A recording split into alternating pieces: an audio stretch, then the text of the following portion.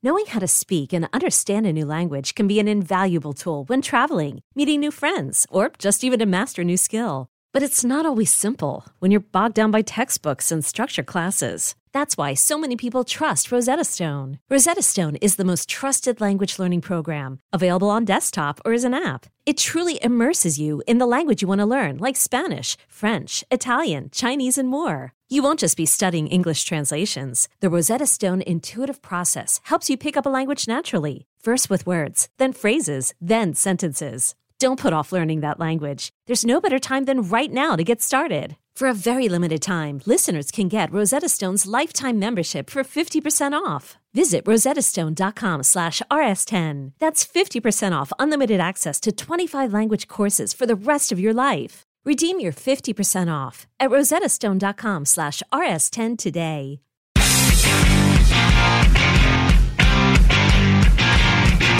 Welcome to episode 2 of season 3 of Comic Book Nation.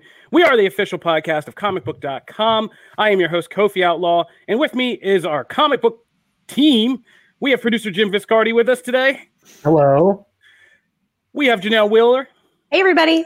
And Matthew Aguilar. What up? Hey, buddy.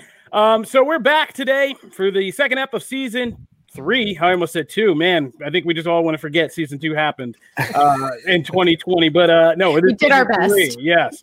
And we are here today because we are excited to be back talking about Marvel and the Marvel Cinematic Universe, which is going to kick off this week with the release of WandaVision on Disney+. And right up first, we've got a guy who has seen WandaVision before a lot of you have.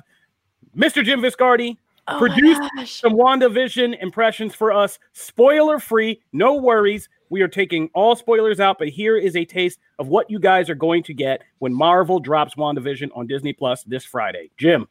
All right, so I can't go like too deep. Obviously, like the embargo for that, I believe hits tomorrow. But what I can say are kind of my overall impressions about WandaVision, right? And so this is a show that honestly I feel is like coming at like the perfect time. So they let us watch the first 3 episodes, and I'm glad actually that the first 2 episodes are being made available up front this Friday, because I believe that they truly are kind of a package deal that helps sets up the a lot of like the WTF kind of moments for like what this show was going to be, right?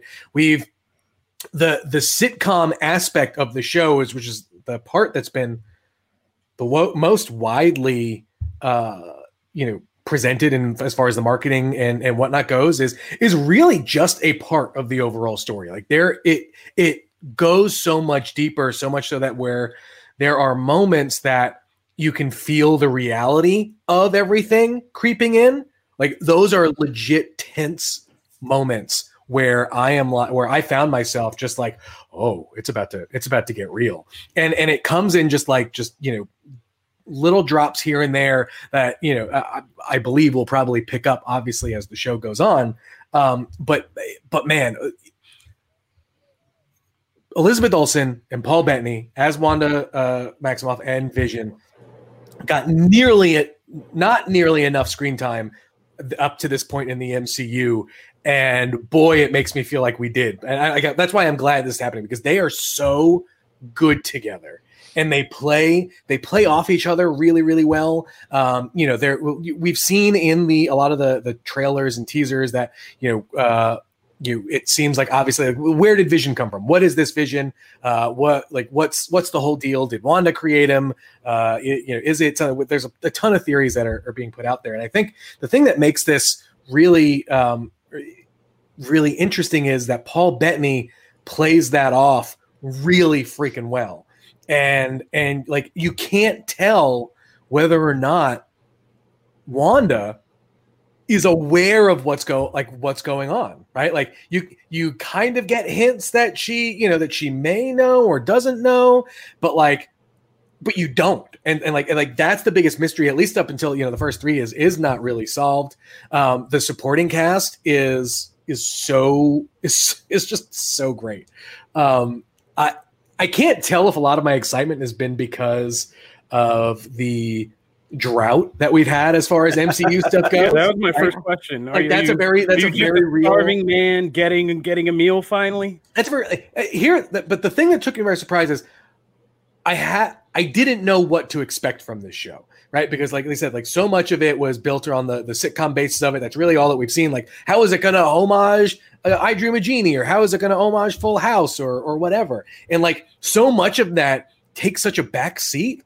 Really, like you don't care about that stuff, but you care about how the show is being presented in a way that really it just kind of takes you by surprise. And this is a show. This is a project made to be a show. This is not a movie. This is not it shouldn't be a movie. Like it really, like I said, I think as the episodes go on, it'll probably feel more like your prestige television type stuff, like your Game of Thrones or whatnot, just as far as like the scope of that goes. But the little, just like, just the drips that we get here have really been a lot of fun. I don't think it's going to be a show for everyone. I think a lot of MCU fans are going to love it. I think new fans coming in may take a little adjustment, to the show. But like comic fans are going to totally dig it. Like there's a ton of awesome Easter eggy kind of things that people like us just eat up. So just taking a couple questions from the comments. Yep. Dougal Shumway asked, does it have a similar feel to something like Legion, which a very acclaimed show again, but maybe not as accessible to like a big, huge mainstream audience? It's definitely not as trippy as I feel like Legion got at certain times. But there are definitely things at play that like the first 3 episodes really they give you just the tiniest bit of insight as to like what may actually be behind what this mystery is. And I think it's just enough time that like by the time we get to week 2, or I guess week 3 of the show, that's when it's really going to kick into high gear. But like I said, for week 1 and 2, there's so much mystery that I think it's hard to even anticipate where the show may go. Just a couple procedural questions again coming from our fans who are watching. How many episodes do we have locked and loaded for this, and how long is each episode? I think the episode times are going to vary. I think episode count, I believe, is 9, but it's going to be over 8 weeks because we're getting 2 episodes up front. But like each of like I said, they haven't given us the time count. The first 2 were about a half hour. The third one was about 40 minutes. But I don't know if it's going to grow over time or if it's really going to be a mixed bag throughout the whole season. So it's hard to say at this point. I don't think we can say definitively what they're going to be. But can we cheer and start screaming the MCU is back, baby? Oh yeah, 100%. The MCU is back, baby. 100%. All right. This is very firmly like this. It doesn't feel like a side project. It doesn't feel like it's an adventure taking place in its own kind of corner of the MCU. It is very much an MCU thing. All right. So that is a spoiler-free impression of WandaVision from beautifully said. Party. Yeah, beautifully just told to us there. MCU is back. That is our takeaway. We are excited, and we are going to be all over this, and not just us. Jim, tell the fans what else. If you guys are checking out WandaVision this week, we got a special little something in our own podcast cinematic universe here. That's right. Brandon Davis has taken it upon himself. Our resident MCU kind of expert we're launching Phase 0. A Marvel show that is going to be available wherever podcasts can be found. It'll be this Friday, same time, noon Eastern, 9 a.m. Pacific. And it is going to be the next couple of weeks obviously are going to be an exploration of what's going on in WandaVision out and your MCU news. There'll be some interviews. I think Brandon's got Kevin Feige lined up, for Friday. So that's definitely going to be a lot of fun. I think the first episode will be Brandon, myself, and Jamie Jurek, who's been on Comic Nation a whole bunch. So definitely tune in. But yeah, it'll be a lot of fun. It's where the audio will be available later Friday afternoon. Otherwise you can watch live, on Twitch, on Facebook, at noon Eastern, 9 Pacific. Man, we're officially the Iron Man of this thing. It's like, look, that was one of the things that we want to do. So now you can get comic book programming 3 times a week live. Monday is a Wild Podcast has appeared.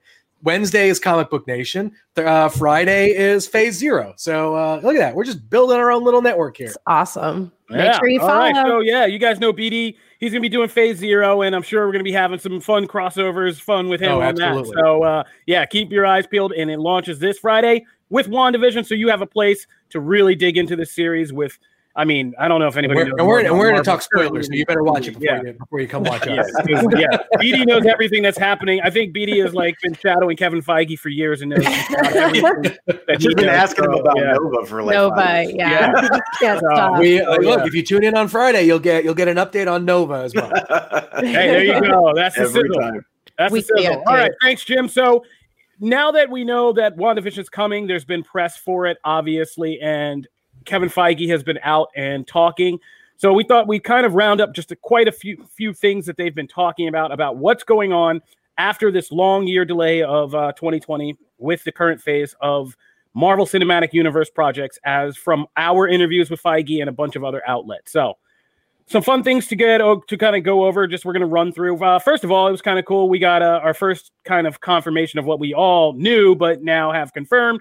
We getting more Avengers movies, y'all. Endgame was not the endgame for that franchise. So, Kevin Feige is always cagey. He doesn't ever nail anything down too much, but he just let us know that this is a thing that is going to keep happening, right? So there was kind of some speculation that they could just start spinning off and launching other things. But of course, you got to be like a lawyer with Kevin Feige, right? Like you got to take every single thing he says down to the letter. A master Jedi, black belt level of just eating up interview time, just by and either saying nothing and saying nothing. Yes, that's true. I used to prepare. It was a chess game. I remember I went into Thor: The Dark World, and I was like, "Okay, Infinity Stones, we're coming for you, Feige." But the man's a master. That's just true. But we are going to continue the Avengers franchise, so that's not going to disappear for forever. But of course, there's room for it, like we've always speculated, for it to come back, yes, but in a different form, like Young Avengers or New Avengers or something different. Champions, make it happen. Make Champions. You were so on that Champions branding. So you don't think they'll just take everything now that's really big and make them into the Avengers, like with Doctor Strange kind of being at the forefront and throwing WandaVision? You don't think that's what they're going to do? Do you think they're just going to more so go into a comic book direction, start over? What are your thoughts on that? I think the first story will be about why the Avengers are changing in the way it's changing, whether it's a younger crew or trying to fulfill the, older generation's legacy, or something of just a new recruitment of, very different this time heroes. Yeah. I feel like it's the natural thing after Sam takes the mantle, right? In the comics, we saw that Avengers team change up quite a bit, and it was a mix. It was a mix of legacy people stepping in, and then it was some newer characters at the time.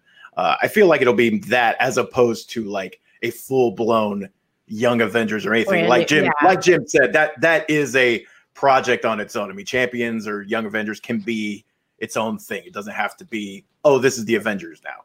So there's still so much of the MCU landscape that is still undefined, really, right? S.H.I.E.L.D. is gone. The Accords are still the Accords. They still exist. And so how does the MCU deal with that? Obviously, a big part of WandaVision is how S.W.O.R.D. is involved. And we know Nick Fury has built S.W.O.R.D., and so we don't know how that is going to affect things. There are still a ton of unanswered questions about. By the way, can I ask about? Okay, so is S.W.O.R.D., because I know you can't really get into spoilers, but is S.W.O.R.D. covered in those first couple episodes? Do we get any kind of real meaty stuff there? Okay, not yet.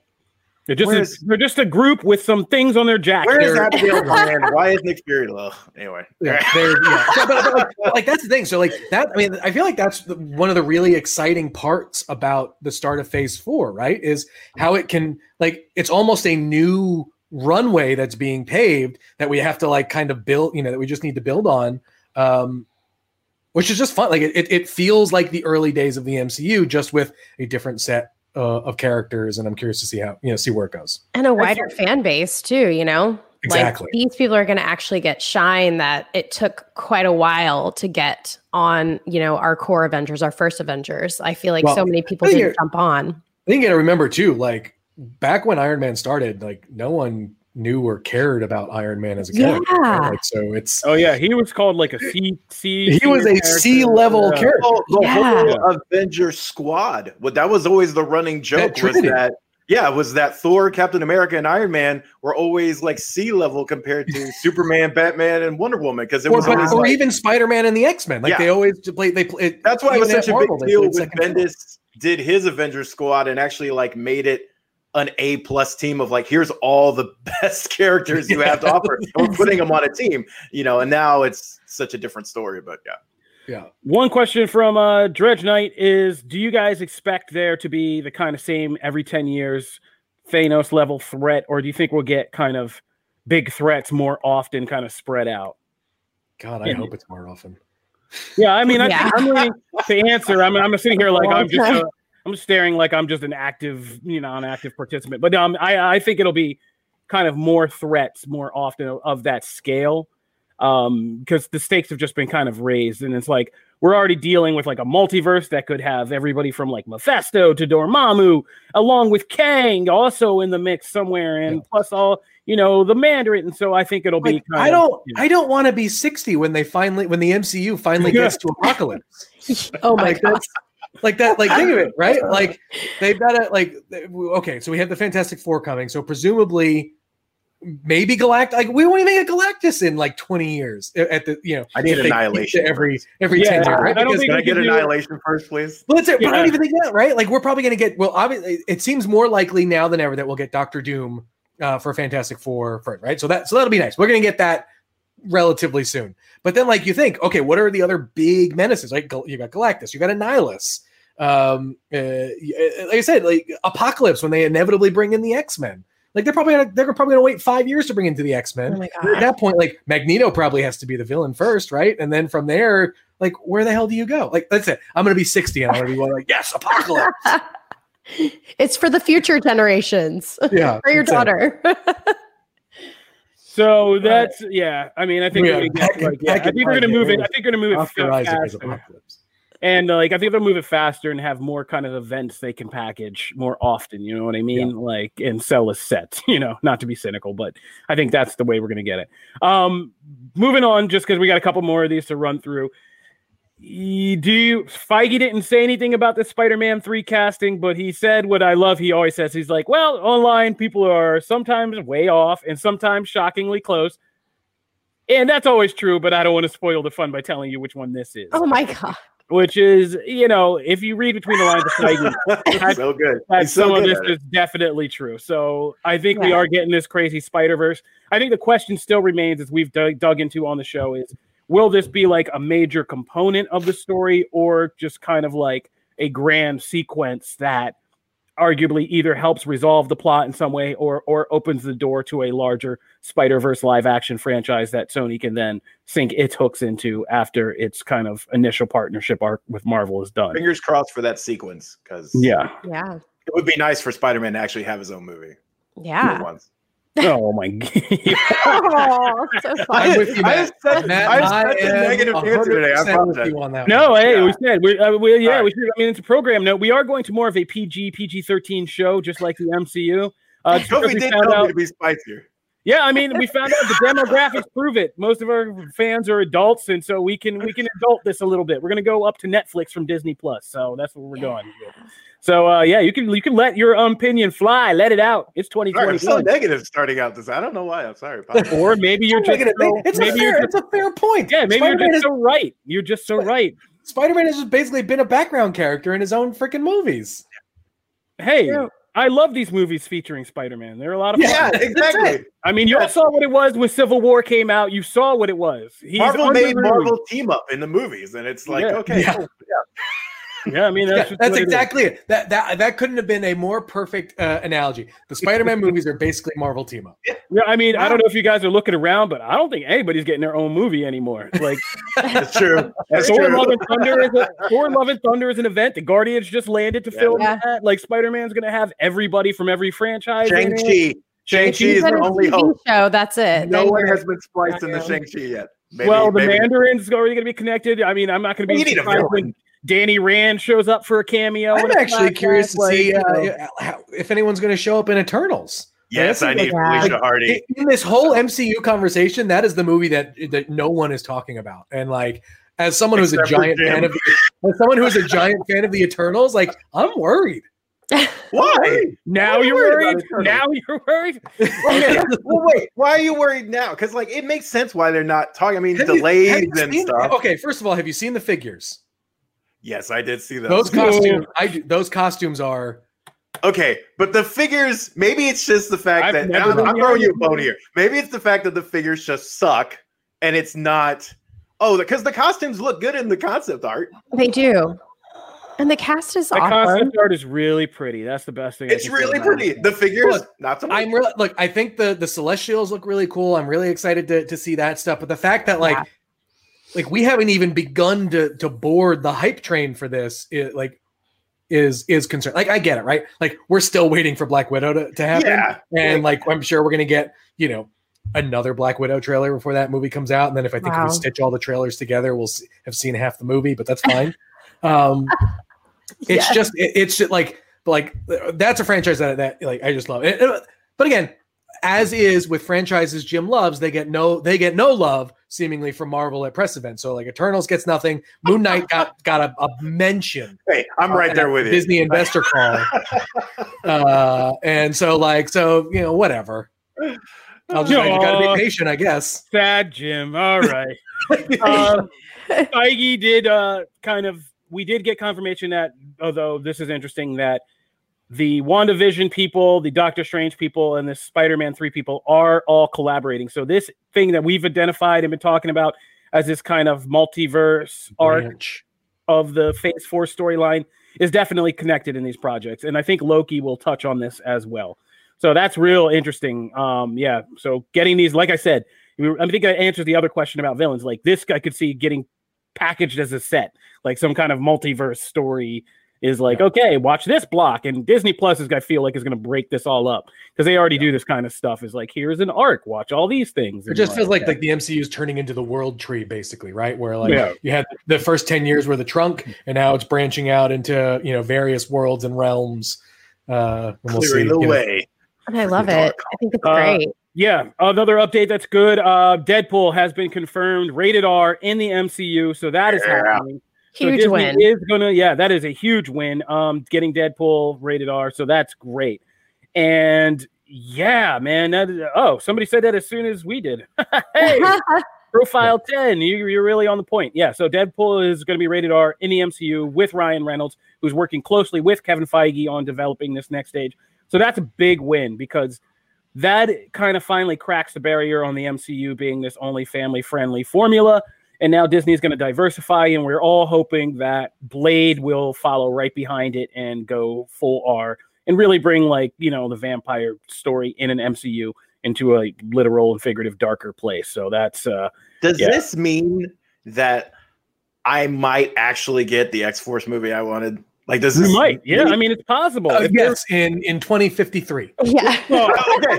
I'll take it. Oh, got him. But people are saying in the comments that Eternals has that Inhumans feel. Jim, I didn't read that. That's not good. I know. I was the guy who went to that IMAX Eternals premiere. Oh, bless you. It was me and 3 other weirdos. Who I'm not sure weren't there for some kind of other meetup, but I don't know. But it was just and I almost joined them because it was that boring watching Inhumans. But the cool thing is that, they both said obviously everyone's very busy, and so it's probably going to be another 3, maybe 4 years before we see Deadpool 3. Wow. But I feel like that needs to be 3-4 years. Really? Yeah, they said they're not filming it. They can't start this year. They'll maybe start filming next year, which means we won't get it until year 3. Yeah, I mean, Feige said as much. They said Ryan Reynolds is busy, so it's going to be a minute. Mm-hmm. But the thing is though is that like this is at least they have confirmed what feels like the bridge to the X-Men, right? So like that this we know it's coming. We know we'll get explanations here or there, but like it's now more than ever we know Feige is taking the Fox stuff and putting it into the MCU. Now, what does that mean for the other X-Men movies? It's still a big question mark, but yeah. Well, actually, let's take a break, and then I wanted to talk about that. So let's take a break real quick, and we come back. We're going to talk about what is going on with X-Men and the MCU. Let Tend Dental make your dream smile a reality. We offer a variety of top-rated treatments, including Invisalign aligners. And for a limited time, Tend is offering $750 off orthodontic treatments. Offer valid through January 31st, so don't wait. Visit hellotend.com/sale. That's hellotend.com/sale. And book your free consult today. All right, so we're back. We're talking all these Marvel Phase 4 updates from Kevin Feige that we got recently. And we were talking Deadpool 3 being confirmed as rated R in the MCU. And as Jim was saying, this is we're seeing the first steps towards building the bridge to the X-Men making their MCU debut. Kevin Feige wouldn't say anything kind of firm on that. He just said that it's a ways off and there's long ongoing discussions about how they're going to do this and adapt them for the MCU. And that's kind of the question I just wanted to pitch you guys to kind of finish up our Marvel MCU talk. What do you think for this kind of version of the X-Men we're getting in the MCU? Because I've been kind of racking my brain about like what it should be, because there's a problem of, what era are we adapting of the X-Men who have wildly changed in different eras, and how do we do it in a way that feels organic and logical to explaining why they appear in the MCU now or why we didn't know about them before? And personally, I think I want an amalgamation of kind of like the classic 90s stuff and some of this House of X stuff. Because I think there is like a lot of good stuff that House of X has kind of put together that I think should be adapted for these movies without getting too deep into like the House of X, X-Men soaked lore of it all. I think it's interesting to have them have a mutant nation.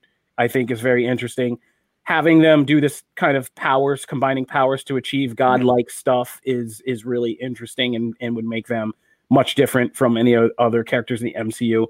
I think having a character like Moira is kind of key, that you can play with kind of different versions of the MCU without having to do kind of all multiverse things, and why mutants might have an agenda and like in a battle plan because she's seen stuff that goes horribly wrong, and why they maybe didn't reveal themselves to humanity because they did that in a different MCU and it didn't go so hot.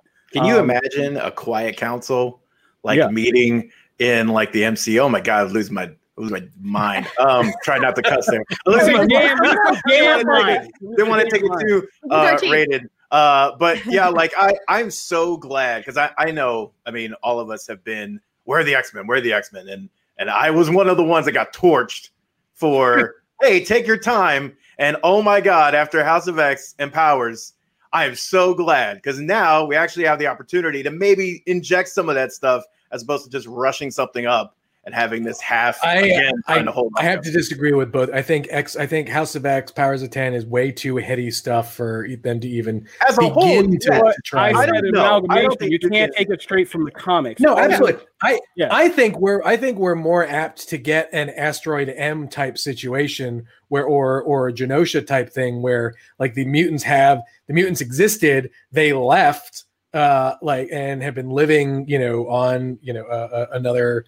Yeah, Krakoa works just like that, though. Yeah. Why can't you do? Because like that, and it makes sense that they live on a mutant island. Like, they've kept themselves away. They have their own government, and when they finally mesh with like all these other heroes and like our societies, it's this interesting clash of things, and you slowly learn some basic things. They don't need to get into the fact that like, I don't even say like they have to be like, oh, they have to be reborn and like they can never, like, you don't have to go everything in-house, but I think some of those core elements can easily be moved in.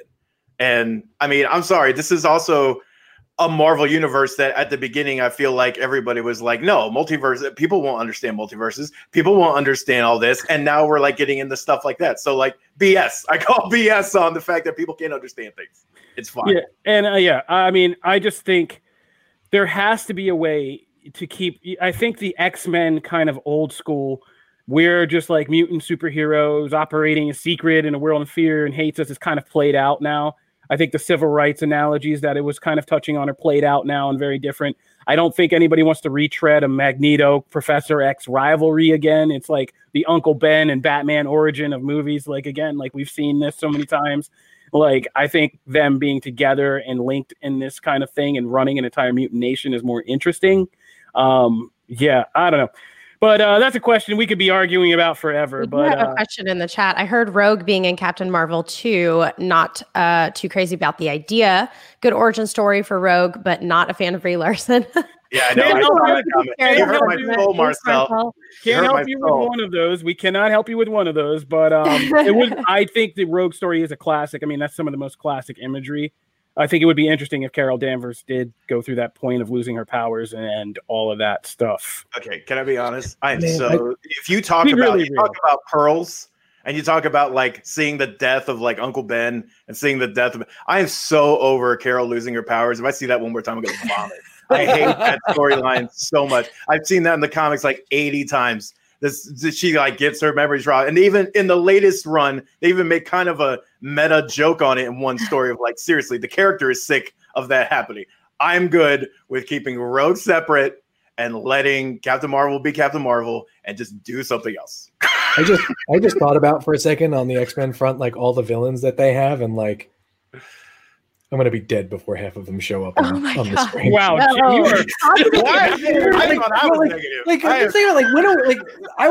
long we were this close to seeing Mr. Sinister on screen? This close. You don't want that B version of Mr. Sinister? I understand, but now when we get the A version of Sinister, it's gonna be forever. Oh man! Oh boy! I think it's important that they have familiar characters for people who are not super confident or don't know the story. That, you know, House of X, House of M, like all of that stuff.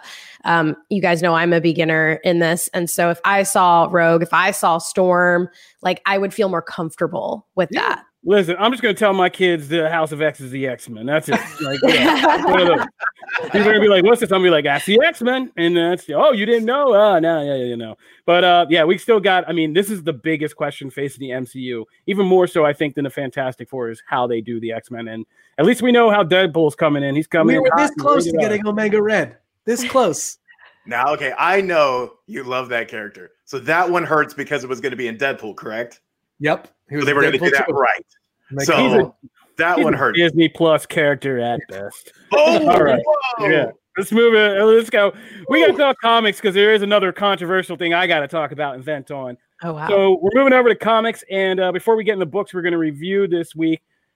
They're doing another Clone Saga. Miles Morales. Spider-Man Clone Saga. I had to look this up. This is like the third one. I couldn't even get a clear point point of view. I didn't even know what nobody can. Yeah, don't worry. That's not good to know I'm not alone. Yeah, no. I am going to throw a grenade in a stump though. I did love that 90s Clone Saga. You could come at me. You guys I'm not coming at you. I bought every single issue. I bought every single issue. I ride with Ben Reilly to the day that I die. He's a true hero. In some ways, I think he's a truer hero than Peter Parker, but I love Ben Reilly, but Scarlet Spider for life. And Kane, come on, buddy. Kane was great. Oh my God, we are bonding over the weirdest thing. I never would have thought we would have agreed on the Clone Saga. And his poor Quasimodo face when he finally took off the mask, and I was like, "Oh, Kane, you're just a tragic anti-hero." Now, can I say though, the story makes absolutely no sense. Oh no, I didn't say that. Absolutely terrible as a plot. It was just that. I mean, the story was basically that Miles Craven, the Jackal, had clone plans on clone plans on clone plans on clone plans. It was so editorially driven by we need to keep this alive, and you can feel it. It's lost. Yeah. It's essentially lost of we got to keep this going. We got to keep answering these questions we keep presenting. And then we ran out of answers. And so that was the best.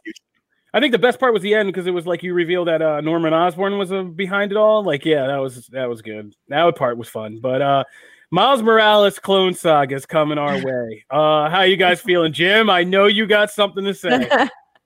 It's just like, why? It just makes no because it sells, Jim. But last one that Slot did. I understand nostalgia is hot right now. No one looks back at that Clone Saga fondly. Like that is like even. I know, but they buy them. That Slot one sold like tons of copies and was a huge talking point because of how bad the original was. Give Miles his own damn stories. Like, you're not getting any argument from me. I'm just saying I know why they do it. Have you ever seen the Clone Saga? Have you ever seen the Clone Saga in black? This is what's gonna happen, right? Like at this rate, we're gonna get Miles's version of King in Black in 2 years. Yeah. And it'll sound like I can. We don't need it. King in New Black. Money. King in Deeper Black. Yeah, there you go. The question is, Matt, will we be reading those? Here's the thing. The team behind it is quite good. Which is unfortunate. Okay? So it's a good team. Also, they say, now granted, this could also be just like PR speak, but they say in like the email that kind of talks about like some of the stuff that like this is really something they've been planning for years, yada yada. They've been planting the seeds in the story. Who knows if that's the case? Because of the creative team involved, I am intrigued to at least see what they do differently. They're supposedly like he has 3 clones. And they've already revealed the designs, which are actually admittedly pretty cool. Except for the one who just looks exactly like him with blades on his arms, because that feels so 90s. But yes, I will at least read the first issue. Actually, no. Knowing me, because I read almost all these things, I will read the whole series. But whether I want to or not remains. Using this as a vehicle to sell toys. If they mess, all I know is they better not mess with original Miles by the end. Like he's just coming into his own. Don't. And honestly, that's the biggest thing. Like I think we're finally past the Miles integration into the mainline Marvel universe, and he really is starting to become like he really is his own character that I love reading. I just like to me it just feels like a gimmick. I'm sure there's there may be a good story there given who the creative team is. I understand the need for the gimmick to raise awareness and sell books, but not that one. Any other one. Just not that one. Yeah. All right, we're gonna be do Spider Island again. I don't care. Well, stop it. Wait, what did you say? Do Spider Island again. I mean, look, I'll take that over one more day. Yeah, but I don't want to. No. Spider Island managed to pull itself off. Let's not test those waters again. All right, let's go to our books this week. Matt, what are we doing this week for comics? All right, so we're actually going to continue. We're actually going to touch on some books from last week as well, though, of course, it is Future State season. So we've got 6. We got 6 new Future State books. Wow. And, kind of like last week, there was a mix of like really good titles and some that you can like completely pass on. Though even in some of those, there were some B stories that were really good. So, but first, I know Kofi really wanted to talk some X-Men because we didn't really get to cover it last week with all the Future State stuff going on. So we wanted to talk about X-Men and Hellions. And I know Kofi had some thoughts on the X-Men Vision. Is that correct? I did. I just had some thoughts about where the X-Men is going since 10 of Swords. And, these books were really kind of helping to continue the post-crossover stage setting for the next phase of this Dawn of X initiative. The Hellions one was interesting. I love Hellions, first of all. I feel like not enough people read this book. That book is way better than I think it has any right to be, and I really enjoyed it. And I wasn't for Nanny alone. Yeah, I think just like it's the best Marvel Suicide Squad ripoff they've ever done. It's just kind of really good. Did you not read King in Black Thunderbolts this week? Oh no, I haven't gotten. I've not gotten to that yet. No, that was very good and basically like Suicide Squad so much like it to the like where they play the gag of people just dying Yeah, I'm looking forward to that. As soon as I heard King and Black Thunderbolts, I kind of got the concept. I was like, oh boy, some people are going to really buy it. So that's going to be cool. But yeah, I like Hellions. Is one of the stronger kind of new titles in this Dawn of X line. And this week is great. They had and they just do weird, funny stuff in this book. So like, you think this cheesy 90s recap of Cameron Hodge comes back, but it's this whole thing about him and infecting these robots with his techno-organic virus, which all falls apart when he finds out that, spoilers, he's not really Cameron Hodge. He's a robot and has his robots like shoot him down. But it takes a dark turn at the end, and that's what I love about this book is it can shift so much. Yeah. And after all this funny confrontation with this kind of cheesy classic X-Men villain, we get this dark turn that, Psylocke is ordered to destroy this race of AI robots that have just become self-aware, and like Havoc had this hilarious kind of brief ambassadorship to kind of making mutants friends with these robots, which is a big deal because mutants and robots have a very bad future timeline kind of, I don't want to call future history, but that's kind of what it is. But yeah, and so they kill all the robots. And we find out that the X-Men actually have what equates to like a genocide protocol for artificial intelligence. Is they're going around the world, and anytime they see it start to pop up, they're taking it out. Gotta keep that Nimrod from happening, man. Yeah, they're trying to stop that Nimrod. But and this goes back to House of X and Moira's kind of vision that it's inevitable that is basically it said in House of X that mutants and machines are the two offshoots of humanity that will battle for dominance. Far enough down the timeline, and they're like Highlander, there's only room for one, right? But my thing was like, this is kind of dark, and it kind of makes the X-Men just like, the people they've been fighting against all these years. Like, are you better than the Sentinels? Thank you. Yep, that's exactly right. I saw that comment. The X-Men are acting like Sentinels.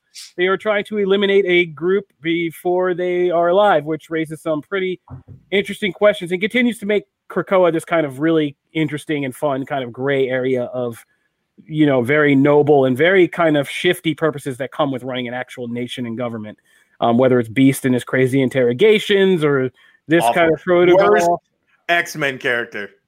Yeah, I know. Nobody likes Beast. Worst. I mean, I want Dark Beast. Dark Beast should just take over at this point. Like, yes. It would be better. I can't believe we've gotten to a point where I would prefer Age of Apocalypse Dark Beast over the original Hate McCoy. Remember that comic where Dark Beast buried him behind the wall? Yeah, awesome. Go back there. Go back that was there. the most fun I've had with Beast in years. Awful. Awful. Put Beast back in the wall. So X-Men 16 kind of continued things with showing us that this, what you would think with this easy union between Krakoa and Arakko, their dark kind of sister nation, doesn't go well. And it's hilariously done in this quirky, weird way because the two islands basically have marriage counseling and decide, no, we've become different people and like we're not trying to unify anymore.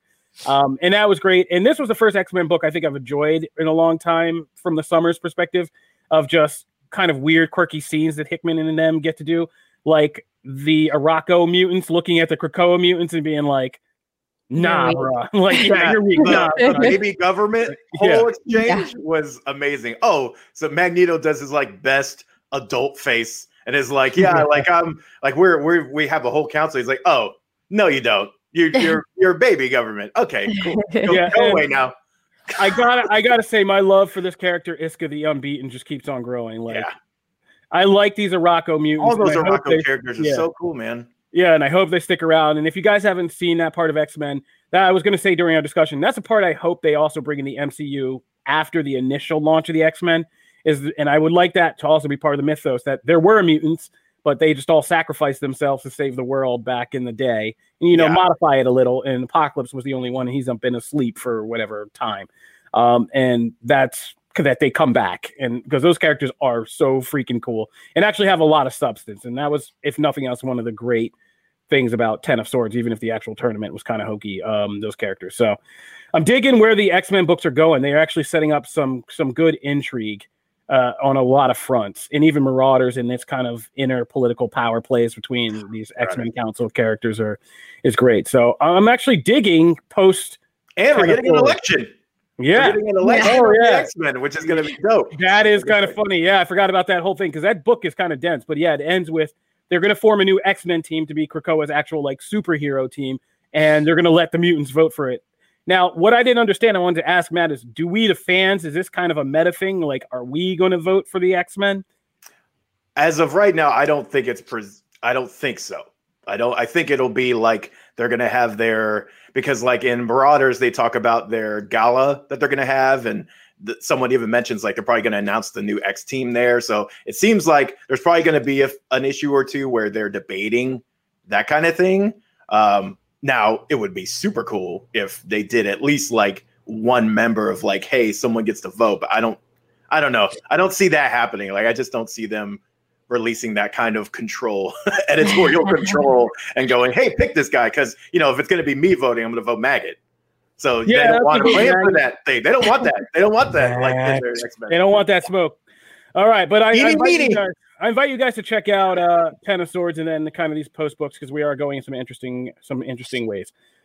Matt, tell us, DC Future State. What did you think about this week? Sorry about that. So I feel like there was a couple of big books, but the ones that I feel like you should necessarily read, there was a lot of the backup stories that impressed, like Justice League, Future State Justice League.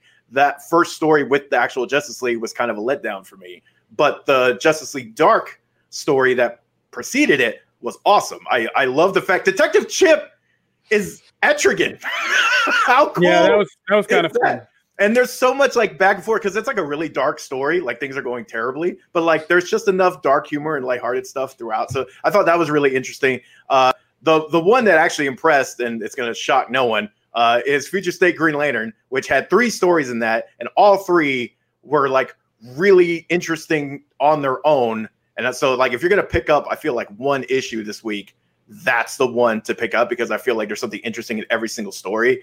We also got Robbing Eternal is another strong one because that issue actually does some really interesting things with the Magistrate, and without really getting into spoilers because it's kind of towards the end, does some really interesting things with Robin himself and that like spoiler interaction. There's some really cool stuff there, especially if you read We Are Robin.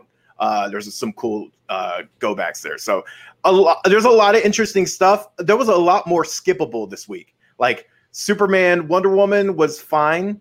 The Supergirl book was fine. Like there was Teen Titans was interesting, but again, as an overall issue, I wouldn't necessarily say you have to go get it, but it does some interesting things by the end. So it was weird. Like there was a more like pick and choose. The other big one is Dark Detective, which is where we find out like what Batman's been up to since he's been supposedly dead. So I mean that one, Dan Mora could draw the phone book, and I would be interested. That book is gorgeous. And but as far as like the character stuff, it is interesting. It's one of those things I feel like we were promised Joker War for so long of like, hey, this is a back to basics Batman. And then in this issue, like alone, it feels like it's a back to basics Batman who doesn't have all the tools and money at his disposal. So I thought they did some really interesting stuff there. So if you were waiting for Joker War to kind of deliver that, just go read this issue and read the series. I have a totally superficial comment about Future State, and it's the trade dress on the covers is oddly distracting. Like the thing that they've got like along the border and whatnot. Like I was at like I noticed it last week when I was at my comic book shop, and I was just like, the logos, like some of the logos seem like super overcomplicated. Like the Supergirl one, like it's like her full name is the title, like Yara Gore as Supergirl. And I get why they did it because of course like Superman's is that way. It's sure. Like Man of Metropolis or whatever. But like, good Lord, it fills up so much of the cover. It's weird. It's just weird. Yeah, I will say I do like this is a very radical change for comics, kind of in general. It's on a line wide kind of scale is like the almost anthology aspect that these books are carrying, the multiple stories in one book, the books being a bit more oversized. So I'm curious to see if this is something that sticks, if people, are if this does make change. I don't know if it will. It'll always, I think, come down to the content, but like, yeah, it'll be interesting. It'll be interesting to keep an eye on for sure. I mean, it was one of those things, right? Sorry. Go ahead. Go.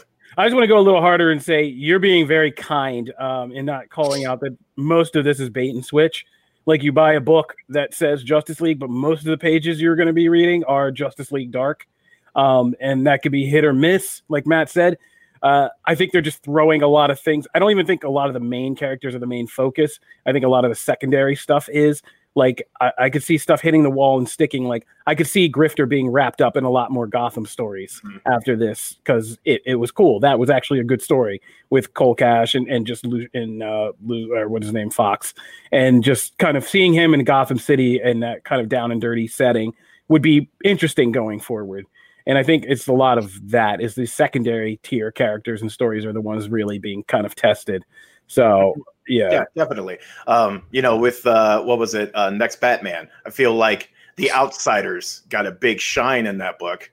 The last Superman book had like 3 stories, like Guardian, and then I'm blanking on the second story in that book. But yeah, like, and also too, I mean, DC shrunk its publishing output.